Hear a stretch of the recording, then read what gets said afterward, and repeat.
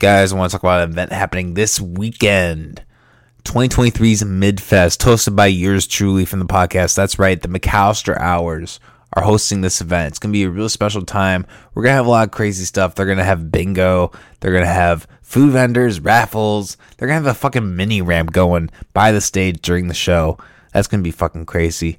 They're even going to be having some free food from 6 to 7 p.m. We're going to be kicking off the podcast with a podcast at 2 p.m., followed by the show at 3. It's going to be at 2877 Taft Avenue in Garner, Iowa. Admission's only $5, guys, happening on May 20th. So, guys, if you got nothing coming on this weekend, come check it out. Again, that's at 2877 Taft Avenue in Garner, Iowa. Zip code 50438 on May 20th. Admission's only $5, guys, $5. Come out, have a good time. I also want to talk about a brand new release from, once again, artist Obs, who just off his last release, Sometimes I Wish I Kept My Eyes Closed, has come back with a brand new collaboration with someone that you know from the podcast, Dirt Nasty Beats, with their brand new release, From the Dirt, which you can find on all platforms now. Here's a short snippet. To think I used to be obsessed with proving myself. I'm rich in spirit, I ain't proving my wealth. I'm moving the belt. Cross all the backs of children talking back, not talking adolescents, but rappers who need a lesson. But if I get And finally, word from our sponsor, our oldest sponsor. These guys have been with us since the beginning, Starbucks Productions, who, if you are looking for a spot for your next show, if you're looking to, get something going this summer, there's still time to hit them up. I don't know, because I haven't hit them, I haven't talked to them about any events, but I mean, if not this year, next year, I assume that they have a lot going on. So, as always, because that's what they do, right? Right, everybody? I'm not with it. I'm doing these ads, okay? God damn it. If you're looking for a solid team of people to get you started with your next performance or event, these are the guys to contact. They're always busy, in motion, behind the scenes in the Midwest, and they have plenty of shit lined up. So what are we waiting for? Head over to their Facebook page for all your needs today.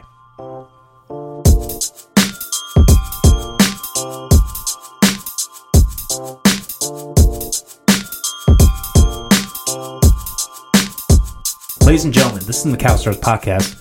I'm your host, always Cole McAllister. Joined today, we have a super special guest, local Iowa celebrity, basically, Scott Siepker. How are you doing today, man? I'm doing all right. I could fight you on the use of the word celebrity. As long as it's a lowercase c, I will just shut my mouth. Cool. Well, people might know you from your hit video, Iowa Nice. That was about, I think, 11 years ago. 11 years ago, yeah, somehow. Long time. And I don't want to just make you out to be that. You've done quite a bit since then. I mean, we're going to get into it today, but when we met, I think a couple months ago, you kind of went into your career. So you've done a lot. You've done a lot of things. It's an honor to have you here, man. So thanks for coming in today. Thanks for having me, Cole. Yeah. So just first thing before we get started, I wanted to ask, what's just kind of so people kind of understand who you are maybe a little more, what is it that you do, what's your background, get into all that. Yeah, I grew up here in rural Iowa. It's unlikely that I would hello. I grew up in rural Iowa. It's unlikely that I would pick the path of being a filmmaker and an actor. My parents are both blue collar workers, so it was a bit of a head scratcher to them when I decided that's what I wanted to do in college, but went down that path, really was focused on theater for a long time. Then I realized you can't really make money at theater very easily. And it's easier to make money in film. So were your parents very supportive of that? Yeah, I mean, ultimately, my parents were loving and very caring, even if they didn't fully understand what I was doing, which is fair because I didn't fully understand what I was doing. But I went through and eventually paired up with a guy named Paul Benedict who knew how to turn on a camera, and I knew how to be in front of the camera. And then we started a film company, and we put out a variety of things no one watched. And then we put out Iowa Nice, and then the world it felt like the world was watching that one couple days in 2012, early January.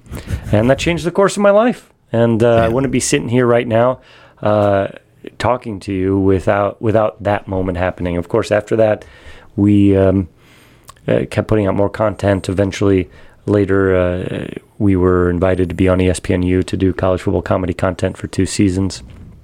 And then it kind of, clients started asking us to make videos for them, which means they were paying, which was nice. And then we were eventually able to do what we really want to do, which is put out feature-length films. So we put out our first feature-length last August.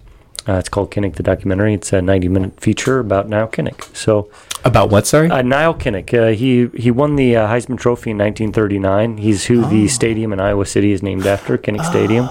Okay, cool. And he, a really, really interesting guy, ended up perishing in World War II. And if he hadn't, Ronald Reagan said he probably could have become president. So he's a really interesting cat. And so it's been an honor. And now we're looking forward to our next couple features. So let me ask you this, because I imagine that's a little bit of a transition. I'm in video production, for those who may not know. So obviously I'm at the level you at, but I kind of have an understanding of how that all works. I can imagine there's quite a jump from doing something like Iowa Nice and these skits to like doing a full length biographical historical type of thing. I guess, like, what did you learn in that process, and like what was it like kind of transitioning into more of like a different beast? Yeah, Iowa Nice and the stuff that we did for ESPN was very much about churning out a lot of content quickly. Doing Kinnick the Documentary took us 10 years. Wow. So it was a lot of research and patience, and of course much more polishing went into the film than we would on our normal 2-minute videos, because we had the time, and also we wanted it to be to the level which it ended up at being. And so that's making a lot of content quickly teaches you to be okay making mistakes. And because some stuff isn't great and it still has to make the air because the deadline is here. And so you learn very quickly what works, what doesn't, and you learn how to work quickly, and then savor the luxury of time when you have it. Yeah. So 10 years, wow, that's a long time. Did you edit that yourself? Yeah, so there's 4 of us that made the film, and our lead editors were also our directors, Paul Benedict and Christopher Cook. We all, though, wore all the hats that we needed to. So if you watch the film, I was responsible for cutting out the hundreds of different newspaper articles that we used on film. This is a completely thankless job. You would only notice it if I did a bad job.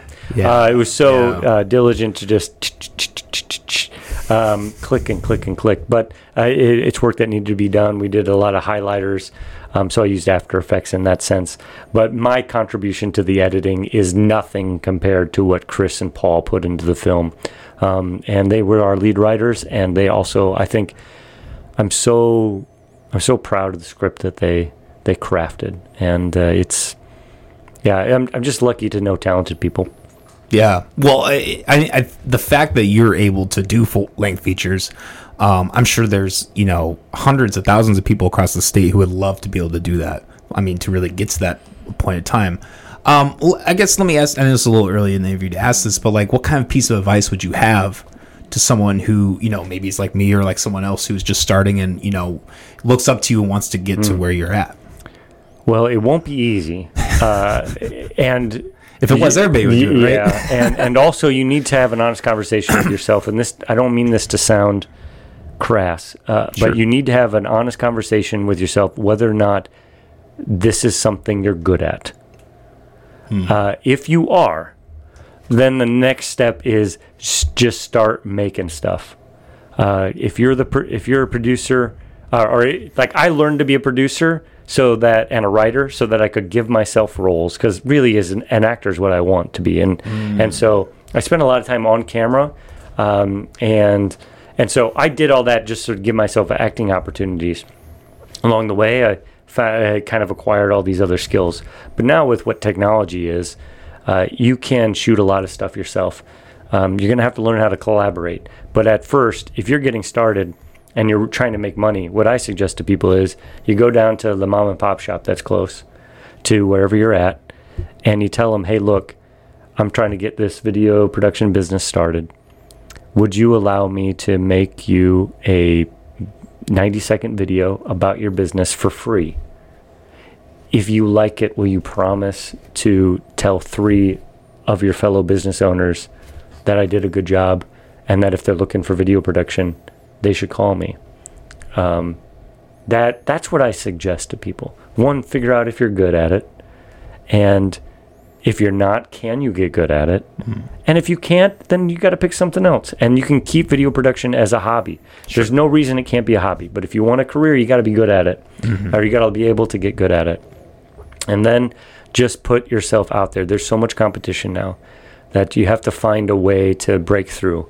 When we were doing Kinnick the documentary, even after all the success we had with Iowa Nice and ESPN, no one really, with money, believed that we could do a 90-minute story.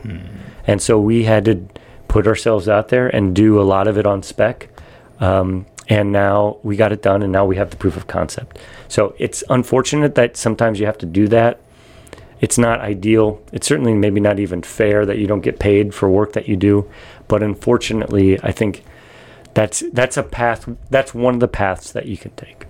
Okay. And actually, that kind of answers partly the question I had, which is like, me and like others as like videographers, like we do want to get paid. We do want to make that career.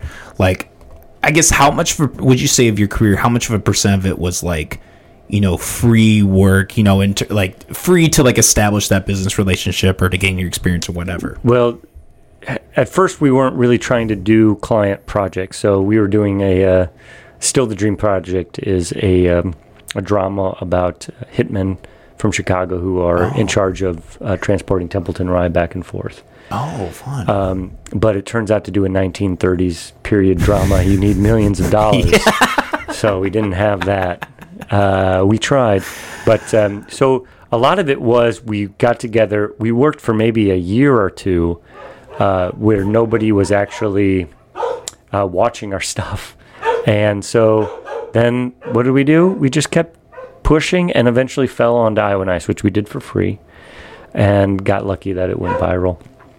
And so unfortunately, I don't know what, there's something about society I wish I could change, that artists from the beginning could be paid for their work, but it's just not the way it is. And as much as I wish for this utopian art world, it just doesn't exist currently. We can strive for it, but it doesn't exist. And so there's a practical purpose to me saying, unfortunately, you're probably going to have to do some stuff for free.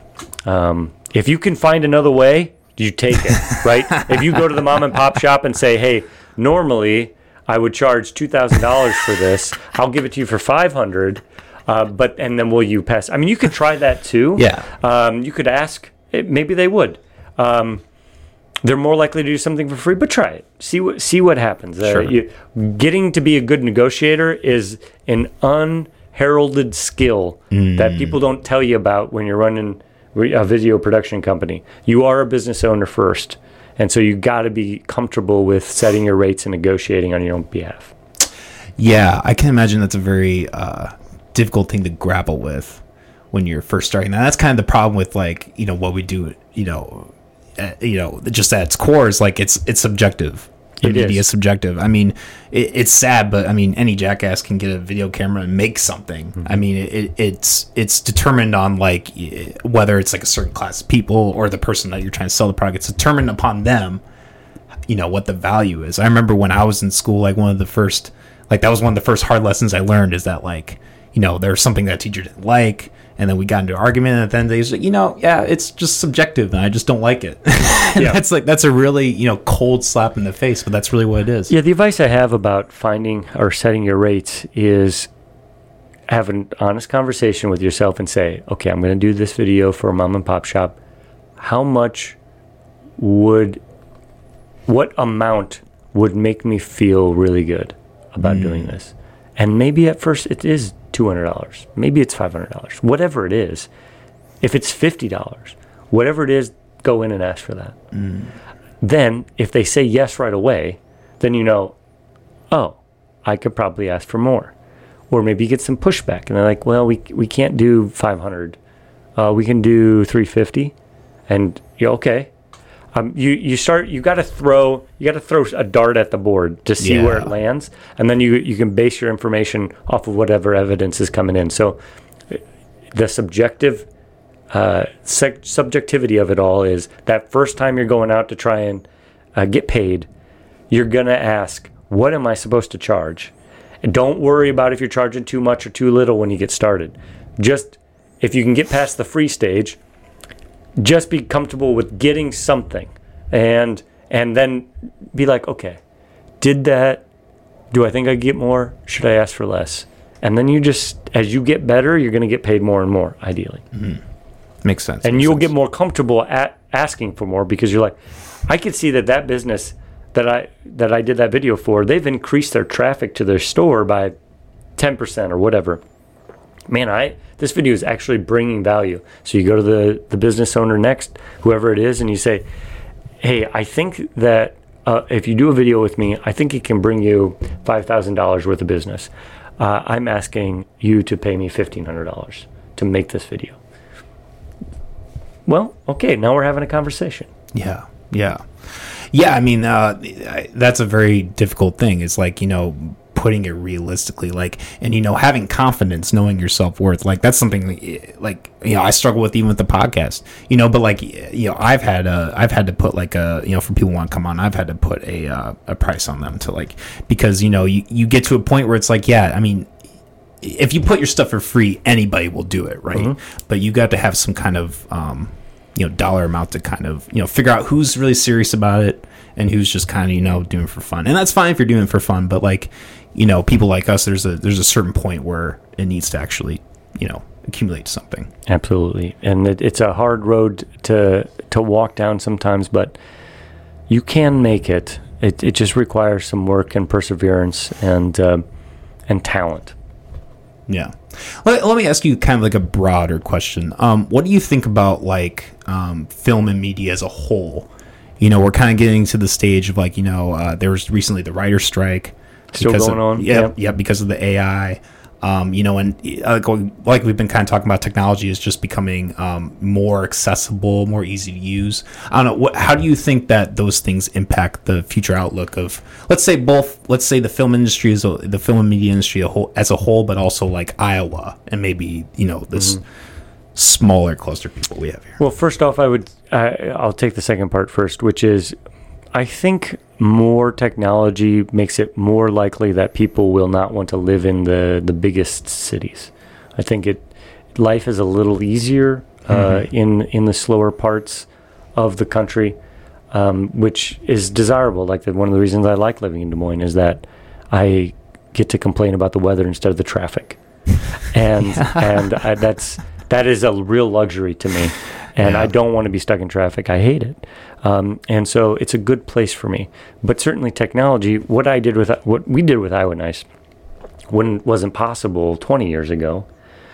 It was the advent of people watching YouTube and the cheapness of equipment being able to be produced, that we were able to be in Iowa and make something that started a national conversation.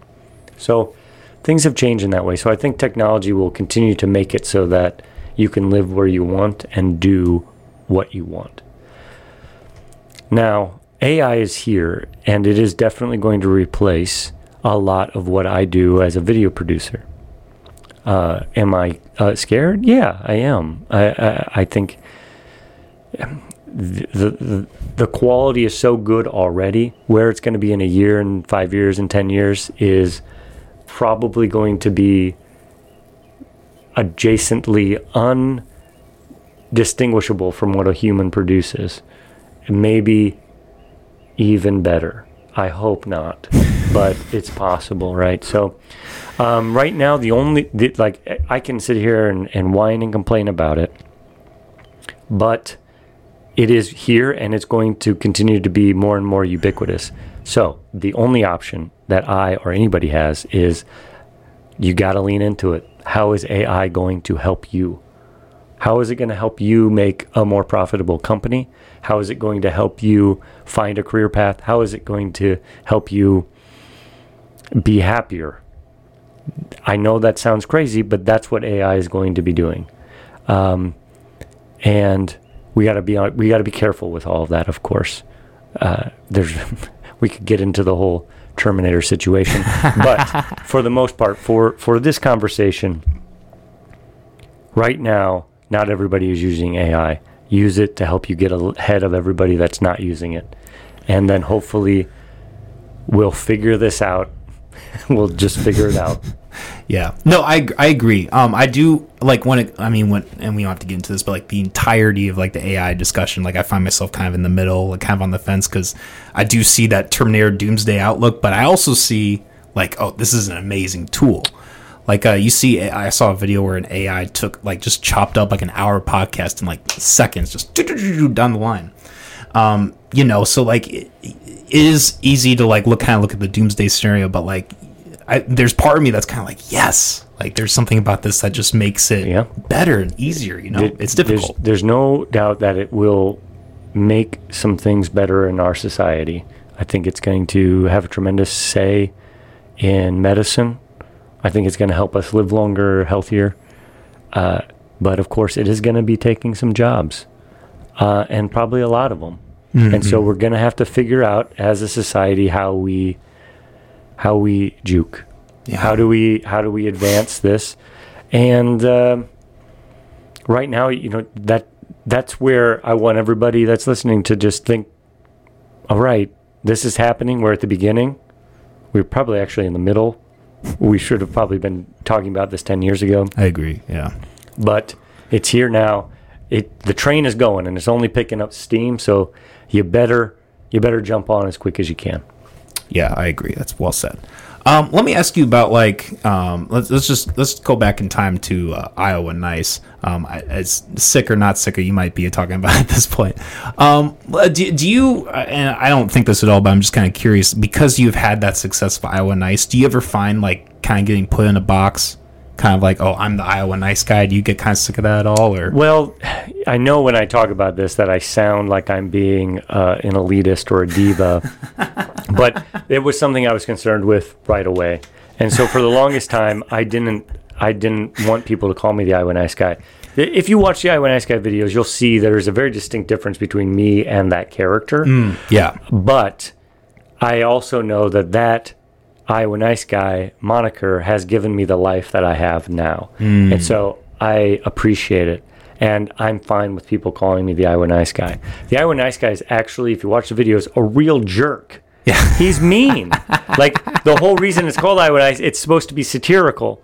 And because we're telling people to F off in the video. Mm-hmm. So, of course, that's lost. I know that's a little too nuanced, but it's lost over time. And so, yeah, I am the Iowa Nice guy, and I'm elated to be so. But I do try to be Scott Siepker, and I haven't technically played that character now 7 or 8 years. I still have the suit, the tie, the pin. I still have it all. Maybe someday we'll bring it back. I don't have as much hair, but maybe someday we'll bring it back. But really another practical reason why I kind of put the Iowa Nice guy thing a little away from me is because people started asking me to give public speeches, and giving a public speech as the character of the Iowa Nice guy would not go over well. And so I needed to be able to be myself, to talk for 45 minutes and be animated and whatnot. And then I incorporated different aspects of what we did with that character, like making fun of Nebraska all the time. So I do that in my speech. But I'm not mad about it at all. I'm very, very lucky. And it's given me so much, and the people of Iowa have given me so much. And so while I am a hoity-toity actor, and I want people to know I played Macbeth, and I played him well, according to me. I spoken like a true actor. That's right. I know that when I die, the first line of my obituary will say Iowa Nice guy. And isn't that cool? Yeah. Like you already, like I know, like that happened in my life. And there's so many people who are better looking, funnier, more talented than I am. And I just happened to get connected with the right people and be in the right place at the right time. Yeah. And we were able to do it. Well, I can say, unlike your character, you are a nice guy. Thank you. Let me ask you this kind of in relation to that. Like, obviously the character is satirical, and you're not necessarily being literal.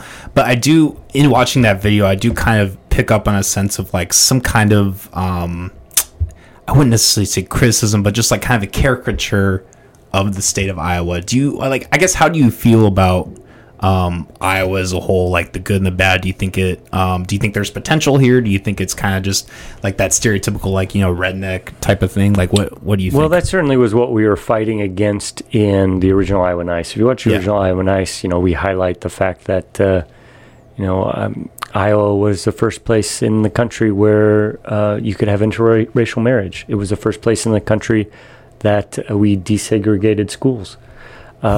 We had the first woman in America as an attorney. We had the first woman in the country to be a judge. Obviously, we legalized gay marriage, I think, second. Yeah. At that time that we did it, we had voted Democratic 5 out of the last 6 presidential elections. Of course, that has changed. We've gone Obama, Trump, which is, just a weird thing. But I grew up in a state that was purple, here in Iowa. It is definitely red now. That's absolutely what it is. I don't see that changing anytime soon. But I am hopeful that, I'm not leaving. I'm staying. I love this place. I love the people, and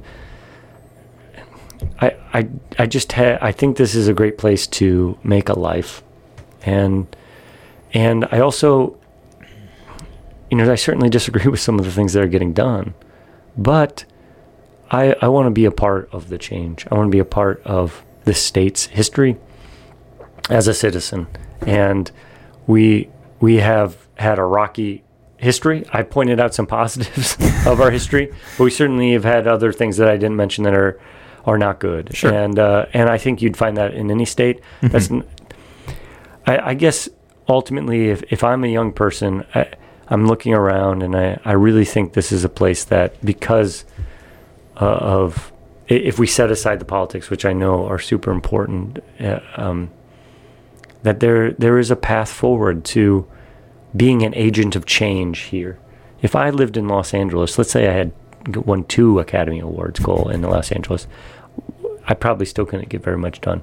Yeah. But if you're just outgoing in Iowa, you can get into a place of influence and a place of being a change agent. So at least, maybe I'm being naive. It certainly could sound that way, but I don't want our best and brightest to leave. I want our best and brightest to stay and help forge the future of the state. No, I like what you're saying. I really do, because I feel a lot of the same way. And I like that you said, like, maybe you seem naive, because, like, I always feel like that too. When people graduating video production, like, are you going to go to LA, going to coast? I'm like, no, I really want to stay right here. I think there's a lot of potential in this state. Not even from, like, the social political aspect, just like economically. I mean, we live in the cheapest state in the country. Last time I checked. And I mean, there's just so many good things economically going here. I mean, however you feel politically, this Iowa is a place where you can create your own environment. You can afford to live here. You can, pick and choose the people that you interact with, especially if you move somewhere like Des Moines, where there's a variety of different ideas and types of people, etc. I really don't like when people say it's naive, because it's like, okay, well, to what? To LA? We just had House of Leopold. They're Seth and JC. They do like a lot of different music and graphic design type of stuff, and they did a stint in LA, and they came back because it was just so. I mean, it was just outrageous. They couldn't live there, and the dream out in those places is dead. I mean, in my opinion. Yeah, things are certainly changing. Again, part of it comes back to technology is changing that as well. So, my point has always been, I want to use Iowa as a trampoline to get national. We've done that on a few occasions. My plan is to continue to do that, and hopefully we'll be able to be building or making top-notch feature-length films right here in Iowa. Okay, and that's great, because that leads into my next question. What, and you can be as specific or general with this as you want. As like a state or individuals in Iowa, what do you think are the best steps going forward to like creating something that symbols like a film industry in Iowa or Des Moines or Cedar Rapids or wherever, you know? Well, the tax film credit scandal from 13 years ago it is really poisoned the soil. And so we will not be getting tax credits back. That's not going to happen. Something so seismic would have to happen that would change that fact on the ground. And I just don't see it happening. So we're left with, I think, this option, which is we just have to make good film here anyway, proving the point that we can make good film and that we can employ Iowans and we can bring in a lot of money through the film industry, because that absolutely happens. The amount of hotels that you need, the amount, equipment rental, we have a lot of great locations. Obviously, we have some good restaurants and we have everything here to support the film industry, but we have to prove it over and over and over again. I think that, to me, when I look at the landscape, that's the only way really forward, is to create our way out of this situation. There's no guarantees. I mean, sure, the state of Iowa does have a really good grant program for films, the Greenlight grant. Encourage anybody, I think they have $400,000 to give away every year, something like that. I'll have to look into that. And we got one of those for Kinnick, and we also got one for our other documentary we're working on right now about urban fox populations. So you can look into it, and I think it does stretch beyond film. So if you're a sculptor or a writer or something like that, I think you can also apply. Double check me, but I think that's true. And we still have a film office. Liz Gilman is doing a really nice job. A lot of work for her, but she's working on it. And hopefully we'll just start to change public perception and feeling about what film means in Iowa, getting to the place where the governor and the legislature decides, you know what, let's put $600,000 into the Greenlight grant, or bump up what we're giving to the film office, which is called Produce Iowa now. That's really, to me, that's the pathway I see forward. I don't know what else we can do other than just to create. So do you think that comes in the form of like, getting some of these, big corporate, media companies? Do you think that's giving them attention, or do you think it's purely just, like you said, just creating good content, appealing to the masses? I think you need to create good content, but maybe more importantly, profitable content. Sure. Yeah. So if you're able to do that, usually money begets money. And so if you can show that it's profitable, then they're going to want to put more money into it. We see like the two gentlemen who wrote The Quiet Place. They're from the Quad Cities. Now they're building a studio there.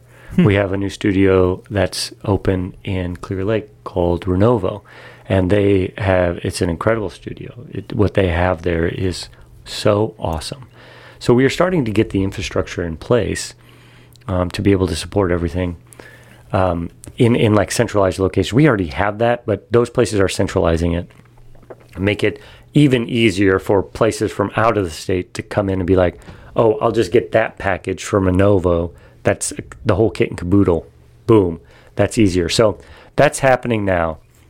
I think that's kind of the path forward. I'd love to be able to eventually, we have so much movie success that I'm able to build a great studio here in Des Moines. We shall see. Yeah, that would be awesome. Keep me in the loop on that. All right, sure.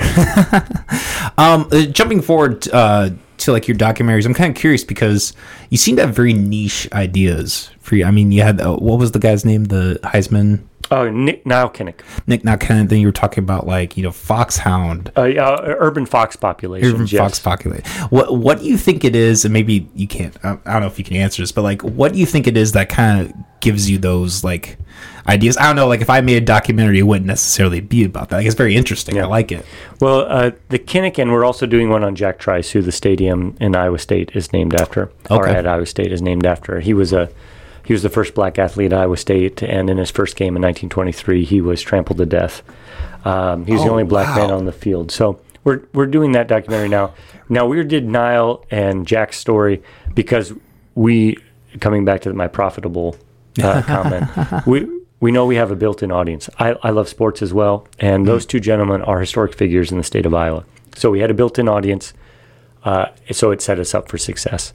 They're also great stories. So we had a great story, we had and we had great material, and we had a awesome built-in audience. So that's why it made sense to go down the sports path there. The Urban Fox Population one is a little bit more esoteric, to your point. It's more of a National Geographic type of documentary. So it'll have a different audience and not necessarily just an Iowa audience. So we'll keep doing that. But I mean, ultimately, what I choose to spend my time on is things that I know that I want to spend my time on. I don't have that much time. I hope to live to 100, but still, that's not that much time. So, continuing to pick wisely projects, and also starting to diversify the amount of people that I work with, so that hopefully I can increase the amount of output of high quality, profitable films. Okay. And maybe you kind of just touched on this, but like when you think of your audience, are you thinking about the people in Iowa or outside? Or are you trying to exponentially grow it? What's your thoughts on that? Always, the audience it comes so early in the process. It might come first. You might argue it comes first. You got to know that there's an audience. And if you choose that the audience is yourself, then that tells you a lot. Okay, so you got to decide what your audience is. And so once you do that, for Kinnick, we wanted to make a film that we knew Iowans would watch it, but we wanted to make a film that didn't feel like an Iowa film. That it appealed to somebody in Montana if they watched it. If they watched it in Florida, they would get it. There are universals. It's not about like Iowa is the greatest state in the world. That's not what we're doing. We are telling the story of an American who grew up in Iowa and certainly is an Iowa legend, but has a story that can appeal coast to coast. And so when you watch Kinnick, whenever Trice comes out, when you watch that, you'll notice it's not a rah-rah state of Iowa film. It's not even a rah-rah university film. It's a documentary you would see coming from anywhere.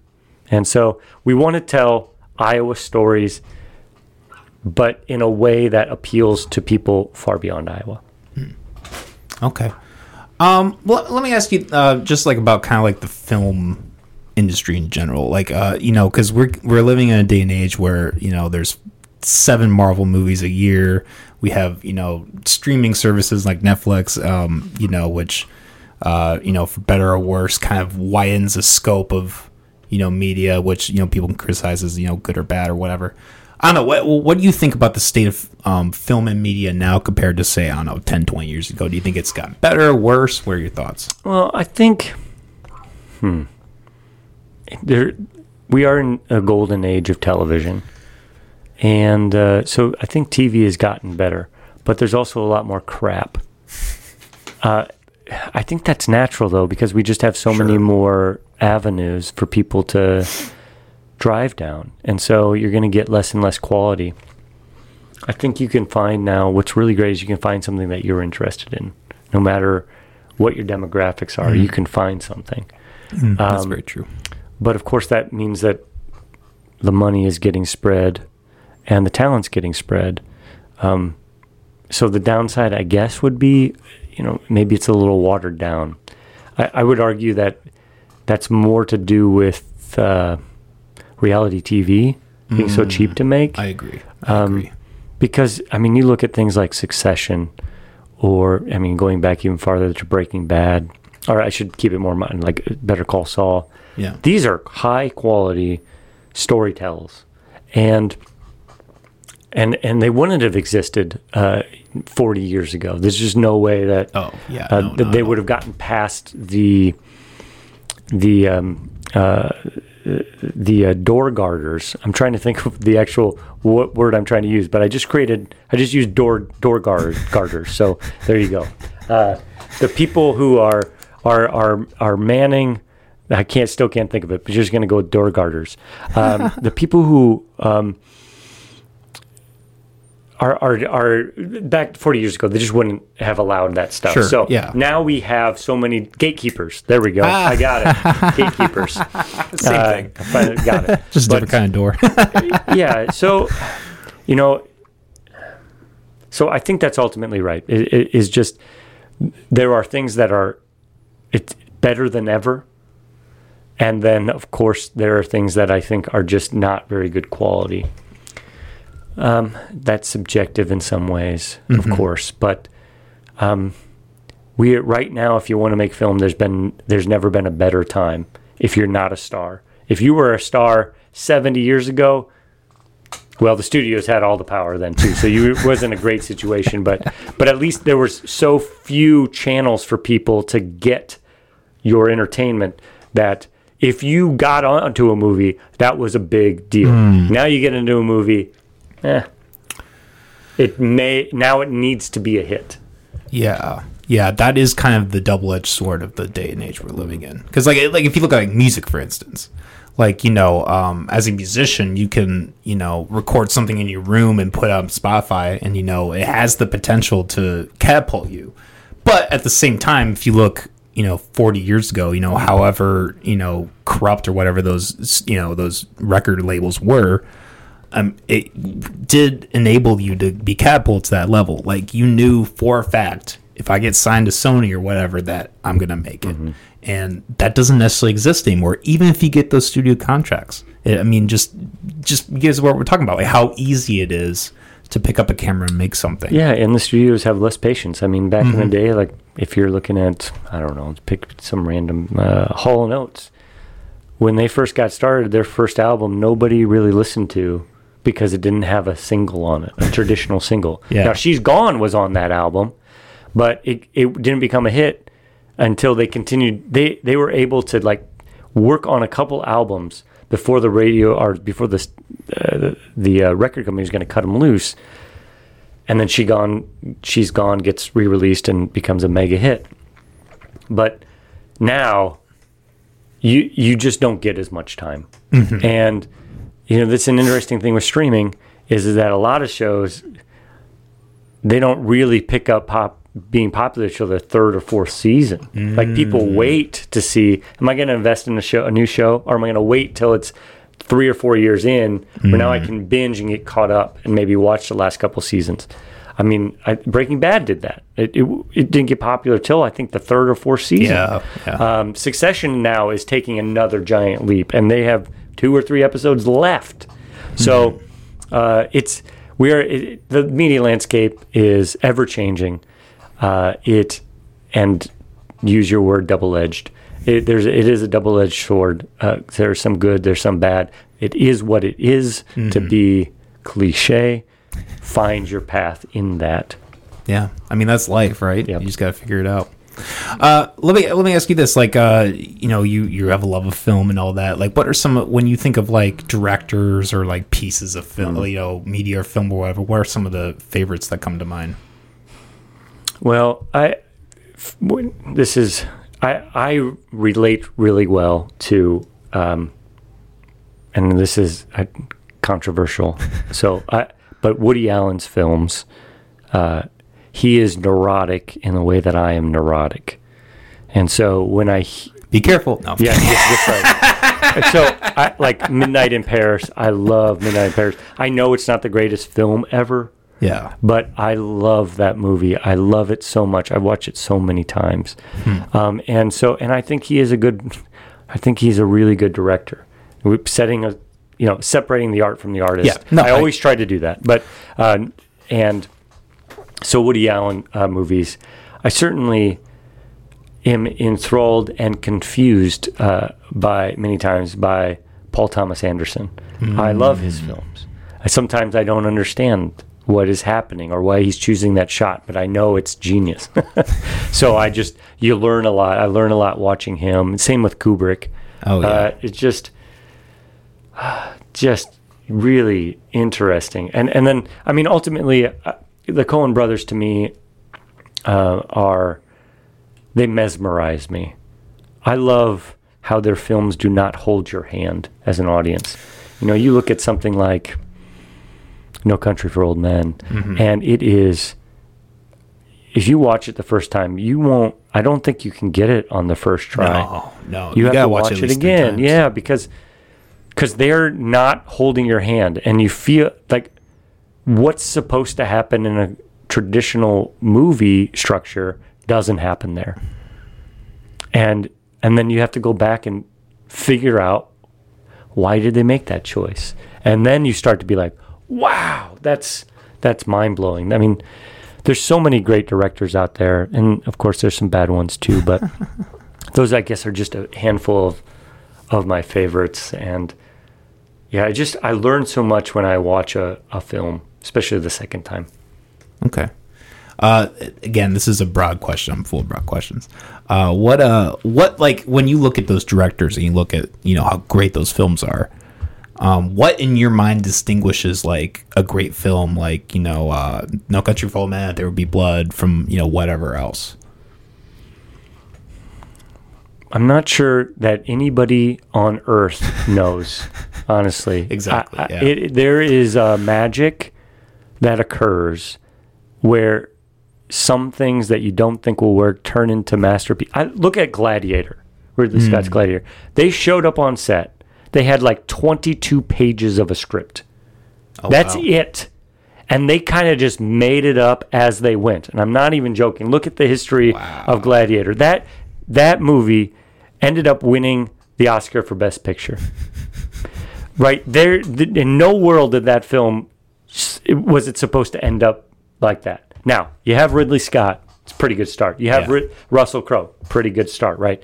But they didn't have a script, right? That doesn't make... Now, you can have, you know, think of... I mean, Aaron Sorkin is maybe our best current screenwriter. Not all of his movies turn out that great, even though the script is amazing. So, because there's so many things that go in to making a film, so many different people that have to be good, that I don't think you can pick one thing. But for people who consistently deliver, say like the Coen brothers, they know story. They know how to tell the beats of a story. They know how to move between those beats, and their scenes are never flowing between each other because and then. It's never scene A happens and then B happens. No, it's like A happens and it makes B happen. And then you start, and then C happens and D happens. And it's always just building on each other. It's never, and then, ... Yeah. And they get that. They just get it. Their pacings are so great. And obviously, their ability to, I mean, Steven Spielberg, oh my God, like his ability to put your eye in the exact spot on the screen that he wants it by camera movement, by action of the actors. He might be the best ever at doing that. You watching the film, you won't even notice. That's how smooth it is. But if you go back and watch it on silent or something and just watch where he puts your eye, he is moving your eye without you knowing it. Oh, yeah. That's awesome. Well, yeah, I mean, like his wonders, right? Like he has some of the best wonders in film, but you don't even realize that they're wonders because they're so, like there's that one scene in Jaws where they're on the dock. And that whole thing's a wonder, but you don't even realize it because it's just so, like, the dialogue and everything. And, you know, talking about, like, earlier, like, how it's not just one thing. The Coen brothers, I mean, they're a great example of that. There's films that they've, like, written for but not directed for, and you watch them and it just seems off. Like, the script doesn't really flow with the, you know, what's going on screen. So, yeah, it's not really one thing. It's just... It's this weird cultivation, and like, I haven't figured it out. Like, there are very few people on the planet Earth who have figured it out, and they might not even know. Yeah, exactly. That's the thing. They might not know. So it's a tough racket. Yeah, that's interesting. Yeah, like you know, like when Kubrick made Clockwork Orange, he did that. They just showed up to set with the book. Yeah, he just had the book, and he's like, "Okay, today we're doing this page." Can you imagine going to like Universal or Netflix and being like, hey, we're just going to do this book? Yeah. I haven't figured it out yet, but yeah. There are only a few, when you get to that level. I mean, Scorsese could do that. Yeah. So there are some people at Spielberg, as we talked, that a studio would say, here's a blind check, do whatever you want. Those people are becoming fewer and fewer. Yeah. There are thankfully some of them, like Ari Aster, Dennis. I can never pronounce his last name, but the French Canadian director. He did Arrival, Scorpio, yes, Sicario. Oh God, Denis Villeneuve. I can't even pronounce Villanueva. There you go. Yeah, directors like that. There's brilliant men and women out there who are making great films, and we'll hopefully be able to do that stuff here in Iowa. Yeah, I really think so. I think we talk about this, with the music scene, but really anything. I think, and you kind of talked about this in your short, how Iowa's like a flyover state. And, like, it really is in a lot of regards. Like people come in every week, and there's just so much talent in this state. You can like feel it. It's bleeding talent. There's so many people out here who are really passionate about what they do. And then, you get to know them. They're like, yeah, I got to go do my 9 to 5. Mm-hmm. And like, you realize they're just a regular guy. And like, there's something beautiful in that, but it's almost kind of like, if only like New York was here, like all of you could be, rolling. Well, you think that, but I was just down in Nashville, and every bar I walked by, there's, some country singer going, and they are all so good. They sound like they should be on the radio, and you just realize how much talent goes undiscovered every day on this planet. And but that's also a credit to our species. I mean, we have a wide variety of skills, and we have accomplished a lot, and hopefully we're able to become interplanetary at some point, so we can keep spreading the talent. Yeah. Scott, we've been going for about 50 minutes here. I think this is a pretty good place to maybe wrap this up. Do you have anything else that you wanted to mention or bring up before we maybe end? Just find something that you're good at and do it. Hell yeah. I mean, that's what you should do. And I hope everybody stays happy, and I hope everybody's favorite bands stay together.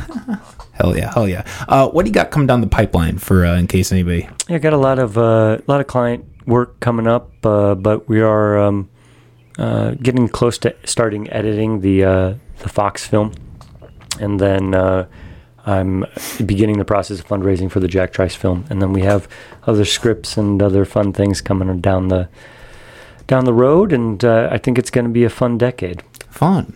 What was your last film you just put on? Where can people find Kinnick, the documentary, on Amazon and Apple TV. So okay, awesome. $4.99. Awesome, yeah. Scott. It's been a real pleasure to have you in here. Guys, tune in every Monday and Thursday at 7 p.m. That's where we're at. We have a website, McAllisterS.com, and we also have a Patreon. So if you'd like exclusive content like what we do, go check that out. All right. Have a good night, everybody. Peace.